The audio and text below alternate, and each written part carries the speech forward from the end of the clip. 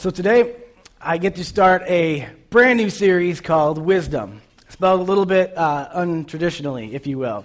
Not W-I-S-D-O-M, but W-I-S-D-U-M-B, Wisdom. I want to start out by sharing a confession with you, okay? Even though I'm a pastor, and I deal with people on a regular basis of what's going on in their life, I hate giving advice. I hate it. I am not good at giving advice. It scares me. It terrifies me to give people advice because I'm not that wise, and I know I'm not that wise. I'm like, you're asking me for advice about these situations, and it's nerve-wracking to me because I'm like, man, I don't know if I'm the person to give you advice or not. That's why I always just point back to the Bible. That's me. I'm like, well, God's Word says this, and God's Word says this because, man, I don't feel comfortable telling you what to do with your life. It's so scary to think that you would say something, someone would do it, then how could it turn out? But what's interesting to me is that in this world, I see people giving people advice all the time who have no right to be giving advice. I'm scared to death of it, and I look around, and I hear this advice given by people, and I'm like, what in the world? Who would share that? Who would say that? Why would you trust that person? It's funny, Shakespeare said once, "The fool doth think that he is wise, but the wise man knows himself to be a fool." I think that's a pretty interesting quote. But when you look around in our society, real life, but I don't know, more than ever anymore nowadays, man, jump on Facebook. Oh, man. People posting stuff. What do you guys think? And there's like this list of comments that are just all terrible advice. They're like one after another. You're like, that's not, no, bad advice, terrible advice. Don't follow this, And you're getting advice from people who don't even follow their own advice. They'll give you advice and you look and you're like, follow to their page and you're like, wait a second, these people aren't doing anything right with their own life either. They're telling me to do something. They're not even doing it themselves. Or one of my favorites, of course, Twitter, 140 characters or less to prove that you're an idiot. That's what it is most of the times. People in 140 characters can spout something off and you're like, wow, that was really, really dumb. And I'm not just saying, I'm not picking on you guys stuff, but all the way through to getting to follow these celebrities that think that they're so wise and they're posting these things and you're like, that made no sense at all. That was just terrible. And it's hilarious how all this bad advice, these things that sound smart keep getting put out, but they're just terrible. Or even in real life circumstances, being a pastor, even though I don't really like giving advice, I get that asked of me very often. People talk to me, what do you think? What do you think I should do? A lot of times. And when I talk to people, very often they'll bring advice that they have received from other people. Well, so-and-so said this. Or my mom told me this, or my friend told me this. And a lot of the times I'm like, okay, terrible advice, what you were just saying. These people will share stuff that other people have given to them, and I have to stop, recoil. The good thing is after you've been a pastor for a while, you can disconnect what you're thinking from your face. Because you're like, that your face would always just be shocked. But you can disconnect that where your mind's going, wow, that's really, really bad. And you can just smile and you're like, okay, let's take a look at this maybe a different angle, And you can bring it back, but terrible, terrible advice. So I decided I wanted to create kind of a new word, and it's these things that sound smart when they're said. They sound like, wow, that's really wise, that's smart. But when you actually break them down, they're terribly dumb. They're dumb. They don't actually make sense. Not when you compare them against truth, and that's what I want to do with this, is I want to pair these things against what we know is truth, because if we can't distinguish these things, we could get ourselves into some dangerous situations. I believe that by what God's Word said, it says this in Job 12:13. It says, "But true wisdom and power are found in God. Counsel and understanding are His." And I think that this is a good place for us to start, is in reality, any of us who are Jesus followers, if any of you guys aren't, humor me for a little bit as we talk about this, but I really do believe that God is this true source of wisdom, of understanding, and that if we put these things against Him as a comparison, we can find whether or not they have truth in them or whether actually they're quite dumb. And what I'm going to do is I'm going to share a piece of wisdom with you each week, and I'm going to compare it to what God's Word says. And you might be shocked at these things that sound so wise, and how actually when you put them against the Bible, they don't work. They don't hold up. They don't stand up. So we're going to jump right into today, and I'm going to share with you probably one of the most commonly heard pieces of advice in a multitude of different environments. You see it in movies, you see it in television, you see it perhaps in your own life, and it's this great statement we've heard countless numbers of times: follow your heart. Follow your heart. And it sounds great, doesn't it? I mean, doesn't that sound like rich, wise advice when you're considering things and you share people and they'd say, well, you know what you just need to do? You just need to follow your heart. It will take you to the right location. The problem is it's not wise. When you compare it against Scripture, and I want to show you this, following your heart is actually a pretty bad way to make decisions. Jeremiah 17:9. It says this: the human heart is the most deceitful of all things and desperately wicked. Who really knows how bad it is? You actually take this back down to the original Hebrew, and the word that's used there for wicked is actually a term that basically means sick. It means violently ill. It means incurable, like cancerous. And that's the word that they use to describe the heart. He says that it's deceitful, it's untrustworthy, and that it's sick. It's not healthy. It isn't a good source to look to, believe it or not. The Bible actually says that it's wicked, that there's something wrong inside of our hearts, and that it really does not make a good guide. Jesus really reiterates this when he comes on the scene. This isn't just Old Testament, but New Testament as well. Jesus comes along, and in Matthew 15:19, he says, for from the heart come evil thoughts, murder, adultery, sexual immorality, theft, lying, and slander. This is going to be kind of a quiet message, isn't it? Like, whoa, already heavy, right? Jesus says, man, the heart, it's not some magical center for goodness and direction. Jesus says, actually, man, the heart's sick. It's got an illness, and it leads us to evil thoughts. It leads us to sexual immorality, to theft, lying, slander. The heart's sick. And people will say, well, but Cameron, that's not my heart. That's the devil. That's Satan. That's the devil. My heart's good. That's just the enemy, and he tries to take me the wrong direction. I understand what you're saying, but see, James, he breaks this down, and I think he makes it really clear. This is what James says in James 1:13 through 15. He says, and remember, when you're being tempted, do not say, God is tempting me. God is never tempted to do wrong, and he never tempts anyone else. Temptation comes from, and this would be the place that we would find the source, our own desires, which entice us and drag us away. I'm not saying that the devil isn't behind all this.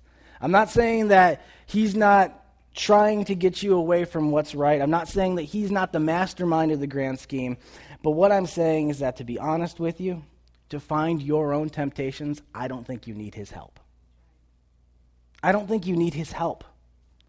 James is saying that our own desires, the ones inside of our hearts, as broken humanity, and that's the story from the beginning of the Bible, right? Is that when Adam and Eve sinned, that we were born into sin, and that all of us are born with that brokenness in us. All of us have a natural bend. We have a swerve. Anyone have a car that just always wants to go one direction? You ever drive one of those old junky cars, and you have to hold it in one direction the entire time, because if you let up, it'll take you off the road or into oncoming traffic so you die?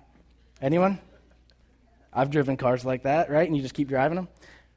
That's what the Bible says we have inside of us. Only instead of a steering wheel on the road, it is our will to do sin. That all of us have this natural bend where we always just swerve right towards sin every time. And it's inside of us. It doesn't take the devil to get us there. The Bible says our own desires entice us and drag us away. Verse 15 goes on to say, these desires give birth to sinful actions. And when sin is allowed to grow, it gives birth to death. It's a sobering verse. God's word says this, basically. If you follow your heart, you will find your desires, which will entice you, leading you to sinful actions, and will eventually take you to death. That's what the Bible says following your heart entails. I want to show you a story of a man who followed his heart in God's word. A man who most of us know him for his strength. His name is Samson. Most of us know the stories from when we were younger about this man who had great and mighty strength. He had, probably if you look through the Bible, I would say definitely the strongest man that ever lived in the Bible that you'd ever see. Dude was like crazy. He tore gates off of a city that were like 12 foot tall, put them on his shoulders, and carried them to the top of a hill just to like mess with people. Dude was crazy. One time got mad, caught 300 foxes, tied their tails together, and lashed a torch on them and let them go to set fields on fire. Dude is kind of hardcore, okay? And that's what most people remember him for. But what most people wouldn't think of is the fact that Samson is a great depiction of someone who always followed his heart. His heart, not necessarily his mind. Here's what it says, starting in Judges. And Judges is early on in the Bible if you have it and you want to look at it. Judges 14. Otherwise, I'm going to have it up here for you. But Samson is born, and he's what they call a Nazarite. And if you ever want to look back, a Nazarite vow was someone who is set aside to really, really be connected to God. Samson specifically, he was actually supposed to be a judge. And that's what these books, the book of Judges, is literally people who were used to judge and lead Israel, okay? Samson was one of these. And the Nazarite vow entailed a few different things. He had to let his hair continue to grow. He couldn't eat anything that came from grapes, like he couldn't eat grapes, he couldn't eat wine. As well, he couldn't touch anyone that was dead. A lot of the Jewish law, all that stuff was very, very important for someone who was part of a Nazarite vow, okay? Here's what happens with Samson. As we continue on in the story, we get to Judges 14. And this is when Samson gets a little bit older. My guess is his hormones are kind of kicking in. Maybe he's like 17, 18 years old or something like that. They're raging in there. And in Judges 14, 1 through 3, this is what it says. One day when Samson was in Timnah, one of the Philistine women caught his eye. And when he returned home, he told his father and mother, a young Philistine woman in Timnah caught my eye. She was hot. That's what it means, if you were wondering, okay? He says, I want to marry her. Go and get her for me. And his father and mother said, well, Samson, just follow your heart. Samson, follow your heart. No, actually they objected. They said, isn't there even one woman in our tribe or among all the Israelites that you could marry? They asked, why must you go to the pagan Philistines to find a wife? But Samson told his father, get her for me. She looks good to me. Now, Samson knew, on top of the fact that this is kind of dangerous ground, especially being a Nazarite, he was not supposed to marry outside of his group because his group were his people. Not only that too, but they were people who were followers of Israel. These would be pagan people who didn't believe in his God, totally outside of the domain of what he was supposed to find as a mate. Not right. And when he comes back, his parents even tell him wise advice. Can't you find anybody who's part of our tribe? Somebody who believes like we believe. Why would you go and find a pagan? This is not what you're supposed to do. I mean, not only that, but Samson was born in this amazing way. His mom was actually barren, and an angel came and told her that she was going to have Samson. It was this miraculous thing. And they knew Samson was supposed to be great. And here he is turning away from what he knows to be right. And they try to convince him, but see, the problem is that he wasn't using his head, he was using his heart.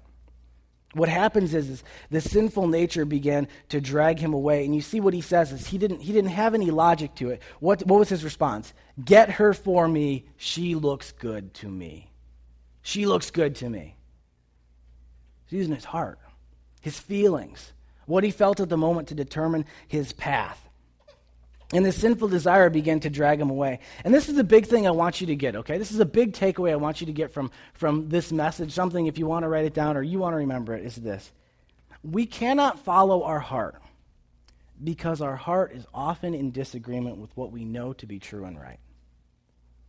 I'll say it again. We cannot follow our heart because our heart is often in disagreement with what we know to be true and to be right. Our heart can lie to us.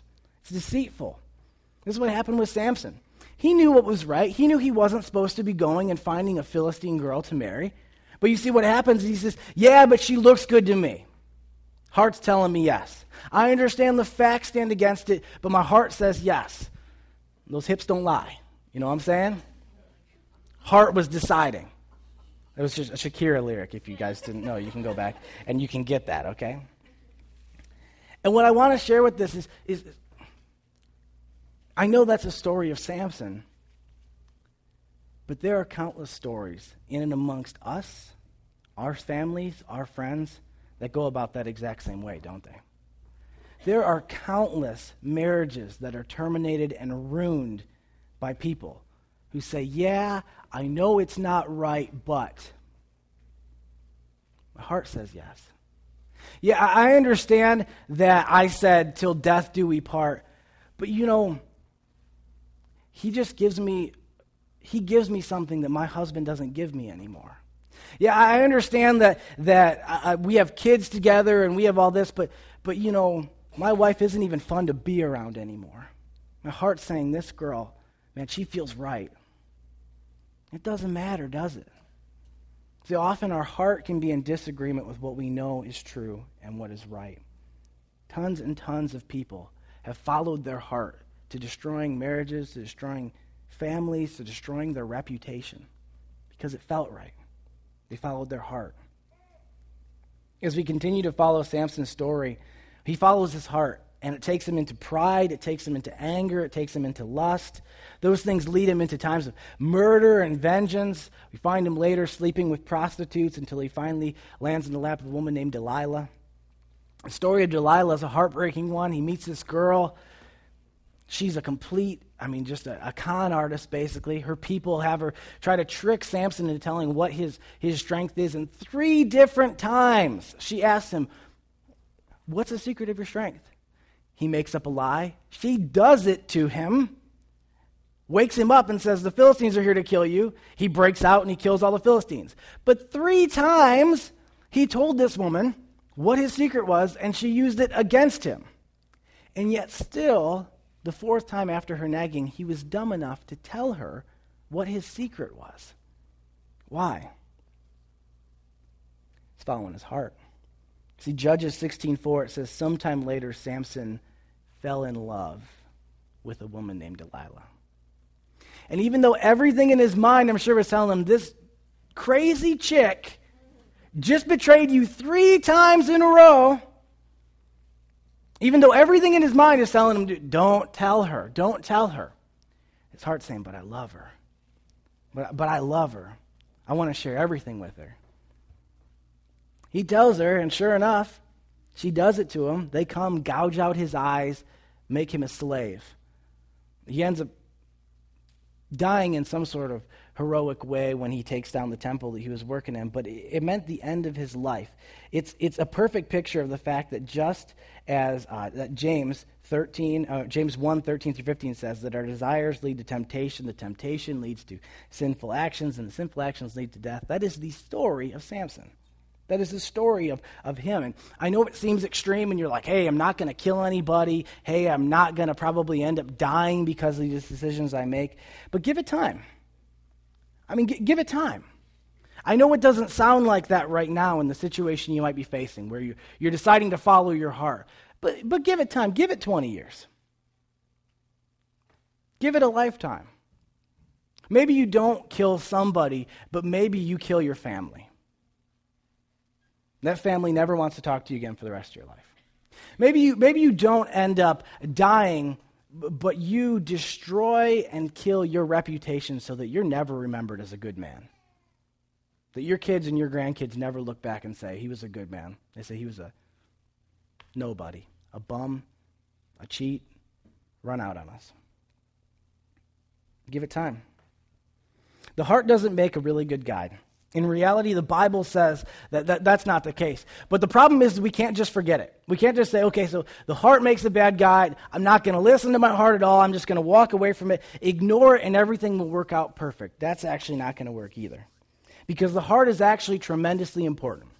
The Bible says in Proverbs 4:23, guard your heart above all else, for it determines the course of your life. Now wait, you're going to say, okay, now wait, Cameron, you said don't follow your heart because it won't lead us in the right direction, but now you're telling me the Bible basically says that I'm going to end up following my heart anyway? Kind of, yeah. The Bible says that the heart is going to determine what direction you go in life.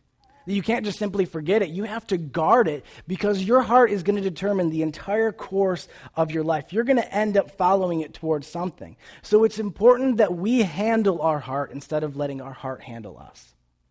It's important that we handle our heart instead of letting our heart handle us, run over us. I want to share another story with you from the Bible. It's this man named Solomon. You probably heard of him. He's like one of the greatest kings in the history of the Old Testament. We'll find his story in 1 Kings 11. Solomon was David's wife. David's son. His mom was David's stolen wife, which we'll talk more about in the coming weeks, actually. But Solomon was a great king. He took over for David. He built God's temple. He had peace, man, riches like crazy. Not only that, but God said that he would bless him, and Solomon asked for wisdom. And God said, because you asked for wisdom, I will give you wisdom, I will also give you peace, and I will give you prosperity. The man was like the wisest person ever. People would literally travel, other leaders would travel across the world to come and meet him and share things with him because he was so wise, he could instantly figure out what the solution was, what the direction was. The man was the wisest person that's ever lived on this planet. God gave him special wisdom. Now, all that being said, you would say then, Now, this dude's legit then, right? Super smart, blessed by God, has everything, superpowers, wisdom, right? He'd be like wise man, okay, if he's superpower, right? He's smart enough to stay out of trouble, right? He's smart enough to realize that his heart could be deceitful, and he's smart enough to stay close to God and not be led astray. That's what you would think. 1 Kings 11, verses 1 through 3. This is what it says. Now, King Solomon loved many foreign women. Besides Pharaoh's daughter, he married women from Moab, from Ammon, from Edom, from Sidon, and from among the Hittites.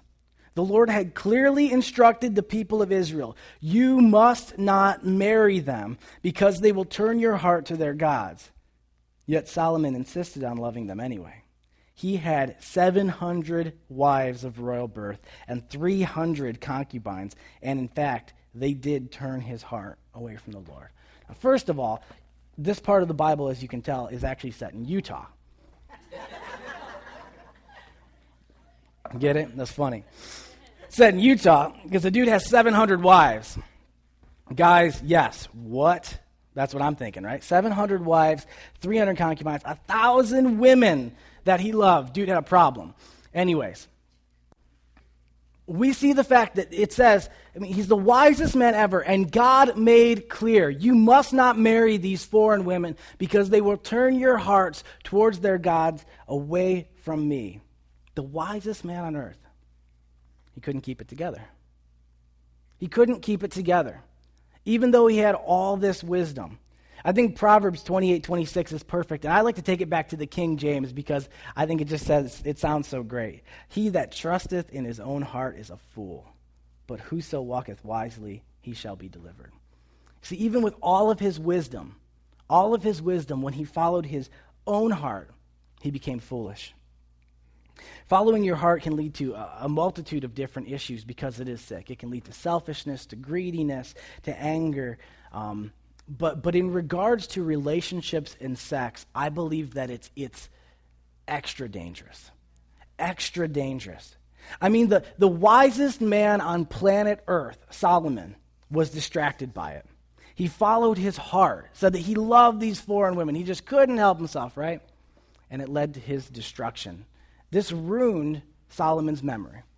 What could have been a man that we read about and said, wow, he had everything, wisdom, perfect, finished his race strong, is marred by the fact that here marked down in his account is that actually at the end of his life, he turned his heart away from the Lord because instead he followed all these women. The reason why I say this is that you do not have to be dumb to mess this one up. You don't have to be dumb. You don't have to be stupid like I'm talking down to you, like, oh, you're not smart enough, you're going to follow your heart into danger. No, you don't have to be stupid to mess this one up. I guarantee you Solomon was smarter than you. I guarantee you God graced him with special wisdom. I guarantee you he's smarter than all of us. Yet still, because he followed his heart, it led him to destruction. He wasn't wise enough. It means that we must guard our heart passionately. We must protect it from things that would try to take it away. Solomon knew the rules, but see, his heart said something different. He probably had an advisor that 1,000 times said, well, Solomon, just follow your heart, right? and the next time, and the next time, and the next time. For 1,000 times, he commanded, dude, do you think I should get, number 998? Well, Solomon, just follow your heart. Okay, 998 it is, right? And he just kept doing this. Here's another big point I want you to remember, okay? Your conditions must conform to your convictions, not your convictions conform to your conditions. Let me say it again because it sounds kind of confusing, but it's good. Your conditions must conform to your convictions, not your convictions conform to your conditions. What I mean is that convictions are inconvenient. They're tough. Convictions show up when there's something sitting in front of us that we want. And our conviction is what stands in the way. Yeah, I know that I'm not supposed to go out with that person, and I'm not supposed to hang out with that person, and I know that I probably shouldn't be text messaging him right now, and I know I probably shouldn't make out with him, but he's so darn cute. Yeah, I know, right, that I said I was going to wait until I'm married, but yeah, I know that I said I was going to be faithful to him or her to the last day of my life, but you see, convictions are inconvenient. They show up at the moment we don't want them to. And if we begin to change what we believe at moments that are convenient to our current situation, you are on a path for destruction. I'm not saying that our thoughts and our mindsets on things can't ever change. I'm not saying that you can't have one thought on something, maybe when it comes to dating and sex and relationships, and that can't shift and become something different. But I say this about you, and listen to me. If those convictions and thoughts begin to change at times that are perfectly opportune for your current relationships or the person you're with, it's compromise and you're on the road to destruction. See, our circumstances, the world around us, should be pressed in to fit what we actually believe, what our convictions are. If we have to change the shape of our convictions to fit our circumstances, it'll lead us toward destruction. This is especially, like I said, especially true when it comes to sex, dating, relationships. I was saying to my mom this morning, I said, it's so funny, when I was in youth ministry, I thought that this was all just a youth problem. And then when I got to college ministry, I thought this was all just a college problem. And then I get to adult ministry and I realize you guys all have the exact same problems. 17-year-olds, the exact same. I deal with people who are 50 years old who still can't understand that if she's not your wife, you aren't supposed to sleep with her. Still can't get that. 50-some years old, right? It still happens. It's because this one is extremely, extremely tempting. Man, we can follow our heart and it leads us to destruction. I want everybody who's not married, everyone who's not married, please just lock eyes with me for just a second. Please, just in, please. Okay. Let me say this. If you are a Jesus follower, if you are a Christian, the Bible is 100% clear. You are not to date and marry a pre-Christian. The Bible makes it clear.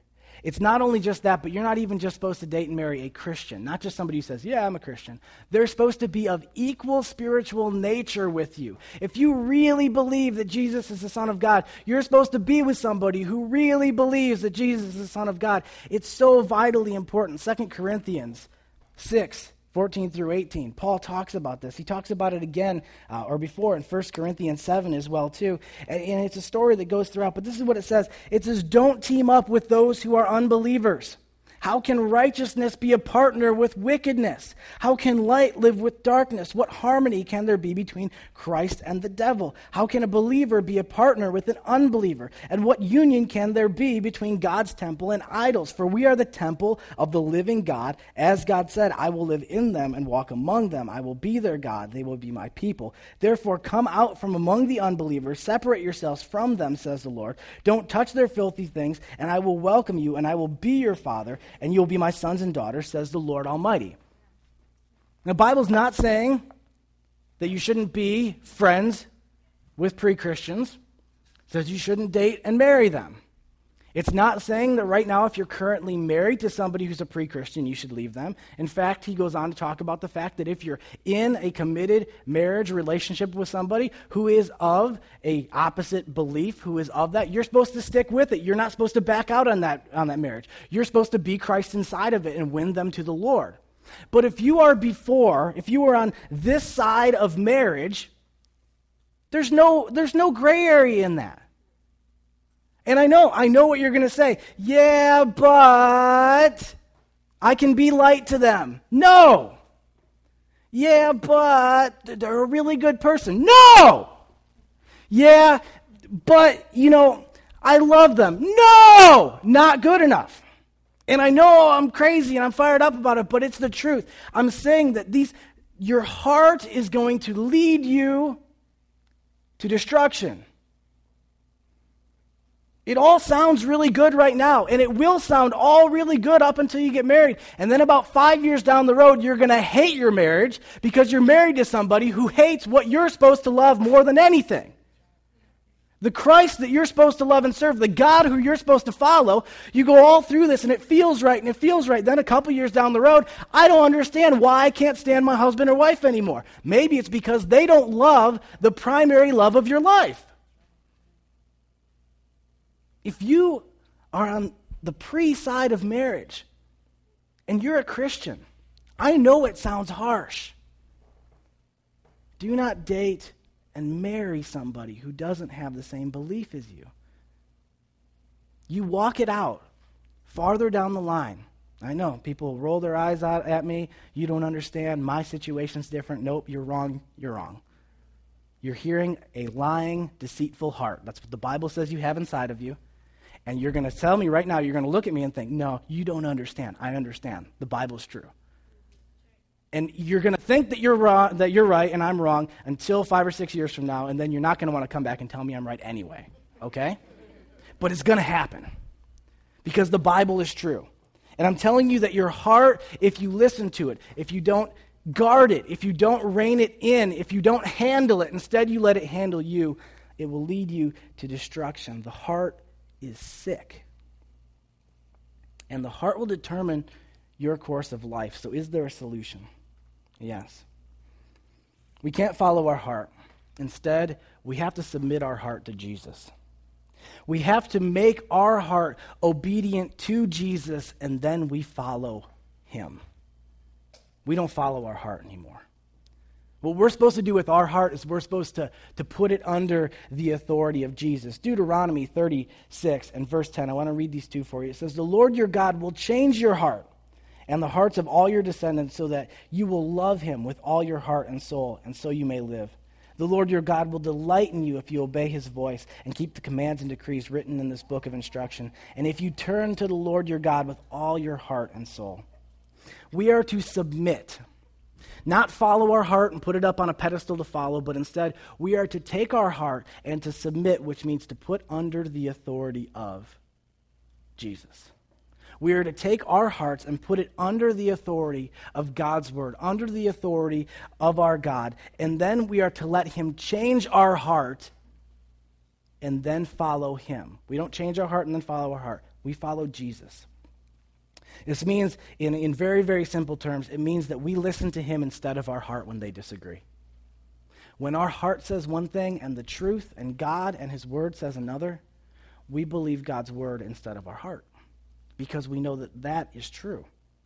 It means that we check our heart against his word, against him. It means that we compare it to it and say, is my heart feeling the right things, or is this a lie? Is it deceitful? Because our heart is. It means that we are obedient even when our heart says otherwise, and that's a hard situation. I'm not saying it's going to be easy. I'm saying it's right. It's going to lead you to the right place in your life. It will keep you away from destruction. God will change our hearts then to become more like his, to become more and more trustworthy. But we don't start following it. We still follow Jesus. But when we have a relationship with us, he will continually change our heart so that our heart is less and less and less deceitful, which is a great thing because you find yourself arguing with your heart less and less the longer you've submitted it to Jesus. Sometime soon, You're going to find yourself in a situation and you will get handed this wise, sage advice. Follow your heart. Follow your heart. But you'll know better. You'll say, that sounds like wisdom, but that's wisdom. Our hearts make poor guides because they disagree with what we know to be true and right. Our hearts make poor guides because they can lead us to change our convictions to match our circumstances. We're not supposed to follow our hearts. We're supposed to submit that heart to Jesus and then follow him. Let me pray for you. Jesus, I thank you so much for what a good God you are. I thank you that you put inside of your scripture deep and meaningful words, Lord, that can help direct us in this life, not just in the scape of eternity, which is so vitally important, that you came and you died for us and that we can have salvation, but that you hide wisdom that affects how we live our life for the rest of our time here. Great wisdom like this that keeps us from being led into destruction. And I pray today, Lord God, that you would touch all of our hearts, Lord, that you would let us realize that our own hearts are sick and they can lead us in the wrong direction, that we must submit our heart to you, to your authority. And I just thank you so much, Jesus. In your name we pray. Amen. Please join us again next week as we continue wisdom with another wise piece of advice.